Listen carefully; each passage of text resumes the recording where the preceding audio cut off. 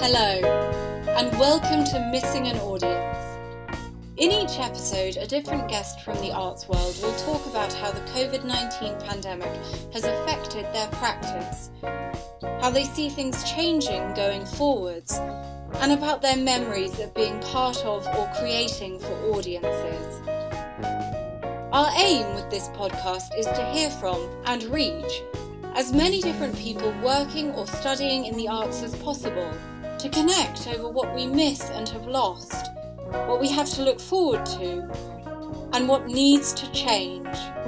We also hope to spread awareness of charities or arts groups struggling at this time. We need the arts, and we need audiences. Culture is for entertainment, protest, education, therapy, employment, inspiration, and connection. It must survive. Our guest today is General Manager of the Norwich Puppet Theatre, Ian Woods. Originally from Leeds, Ian moved to Norwich as a student, earning a BSc degree in Environmental Sciences at the University of East Anglia. He joined the Norwich Puppet Theatre as a volunteer in the 1980s and has run the venue since 1998. Situated inside a converted medieval church, the site is one of only 3 building-based puppet theatres in England.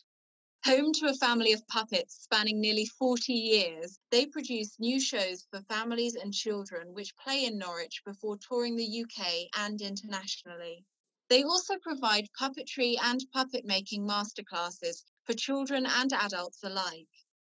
During lockdown, the theatre has supported several freelance artists in the production of puppet and animated adaptations of Roald Dahl's Revolting Rhymes and Dirty Beasts. Hello, I'm Jake Leonard, the creator and host of this podcast, and I'm a freelance theatre director. Ian, thank you very much for joining us. How are you? I'm very well indeed. Thank you, Jake. Thanks for the invitation. No, not at all. Thanks for saying yes. So what have you been up to in lockdown? I've been working all the way through, even though the theatre's been closed. And obviously most recently was getting our application together for the Cultural Recovery Fund, which was a bit of a beast of a thing to do. The weeks have rolled by. I mixed working from home, coming down to the theatre to make sure it looks like it's been occupied, secure, safe and stuff. Planning other work with my colleagues. There's only 7 staff here, 4 were furloughed all the way through. And as a good employer, we've been topping up the 80% just to keep the team going. That original concept of it being furlough or not furlough, was a very hard line. Having this sort of mixed has really helped and would have helped if we had carried on to the end of the year. Well, most other countries with furlough schemes have extended them, but our government's response now that the furlough schemes are ending and the Cultural Recovery Fund's been announced is very much one of, well, we've done our bit, over to you, stop putting pressure on us. So many people are giving up the fight. Pressure should still be maintained, but the rug was very definitely pulled out from under our feet when they announced 1.57 billion. Why 1.57? Why couldn't it be 1.6? Which is magic money, we know, doesn't exist. Yeah. In reality, it's going to be distributed to the Cultural Recovery Fund, but it's not that full amount, and whether it trickles down to the individuals, who knows? We'll see. Sorry, I'm getting dark already. No, no, it's fine. That's okay. Well, that's the thing. Hopefully, we'll encourage people to, up the barricades, and there we go. But Les Miserables all over again. Yeah.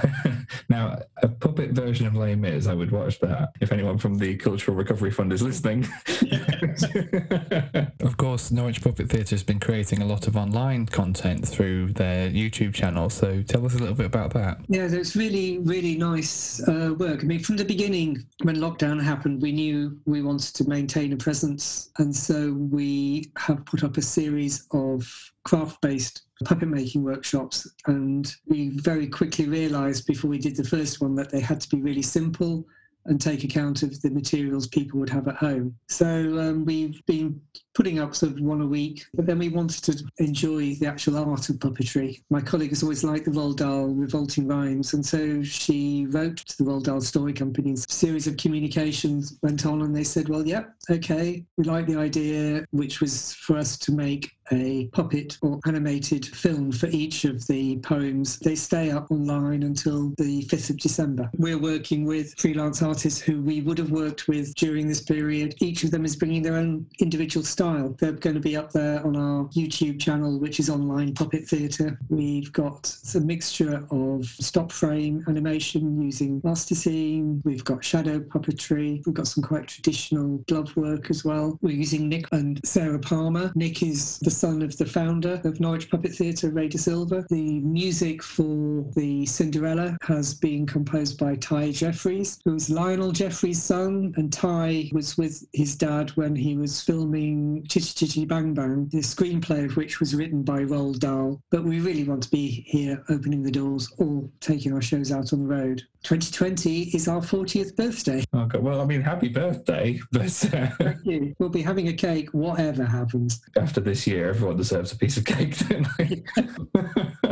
Another thing we talk about here is audience responses. There was a kid who he must have been about 7, I suppose, and quite full of the world and knew everything. And he said, this is a puppet show. I didn't really want to come, blah, blah, blah. And we said, well, just go in and tell us what you think, when you come out. And so he came down and nodding his head very sagely and said, well, when I went in, I thought, I'm really not going to enjoy this.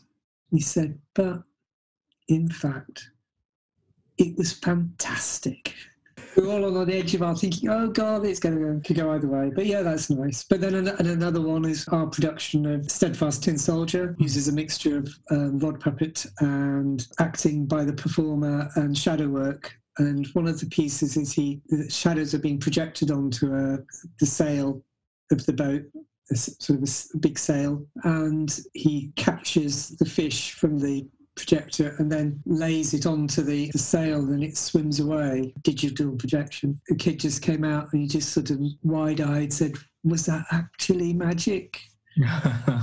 Just totally absorbed in it. As an adult, going to theatre, I mean, one of the most amazing pieces of theatre I saw was at the Leicester Curve. Juliette Binoche and Akram Khan in the piece called In I, and Juliette learnt dance from Akram Khan, and Akram had learnt performance, and it was a story of an intensely passionate relationship that equally intensely broke apart. Basically an empty stage with the backdrop, which was this huge square that was coloured with light periodically. And as the whole tension was growing, you suddenly realised that the backdrop had actually moved, so the depth of the stage was becoming less and less and less. So until at the very, the point of the destruction of their relationship, the stage was only maybe 2 meters deep, and then it just gradually pulled away again. And deservedly, at the end of it, they got a standing ovation. And then it's the first time and the only time I think I've really experienced it, over 3/4 of the audience just sat down and just sat,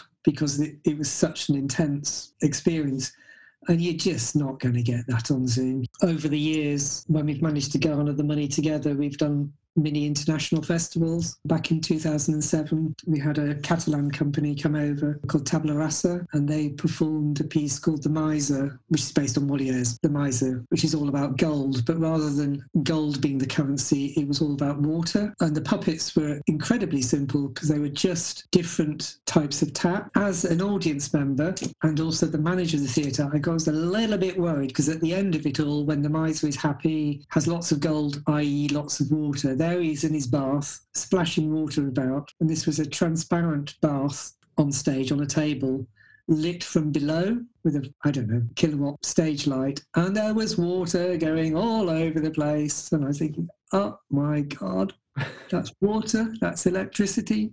I'm sitting next to the Lord Mayor. I can't do anything about it. I said to the actors at the end, I said, well, isn't that a little bit dangerous? And they said, maybe, but nothing's happened yet. So they carried on. The last thing we talk about on the podcast is a charity or a cause or even a venue that the guest would like to highlight to listeners. And I know that you would like to talk about Norwich Puppet Theatre. So it'd be really interesting to hear a little bit more about how exactly you operate and the kind of work that you produce. It's was very much built with a lot of community support, and that's been the thread of our work, whether we're bringing people into the theatre or when we're going out on tour with shows or workshops and other activities. We present a range of different styles of puppetry. We create our own work, but we also, as a receiving venue, citizens of Norwich are quite lucky in that they have this sort of rare beast on their doorstep. Last 4 or 5 years now, we've been doing some work with the Norfolk County Council Children's Services, the looked after children who are okay during the school terms because they've got activities, but during the school holidays, quite often either through financial deprivation or just social deprivation, don't have the input from their birth parents. So we do sort of workshop stuff with them, and we make it a safe space. It's just for the families that come in. They're not having to deal with the general public. Last Christmas, a little girl came in who was selectively mute and had been for months. Did some workshop with us, went, saw the show, came running out of seeing Thumbelina with joy and saying, "I've got to finish my puppet."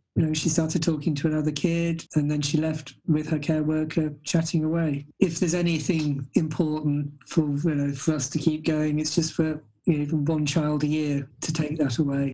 Well, thank you very much for being on Missing an Audience. It's been lovely having you as a guest. Thank you for the pleasant distraction from the joys of running a venue.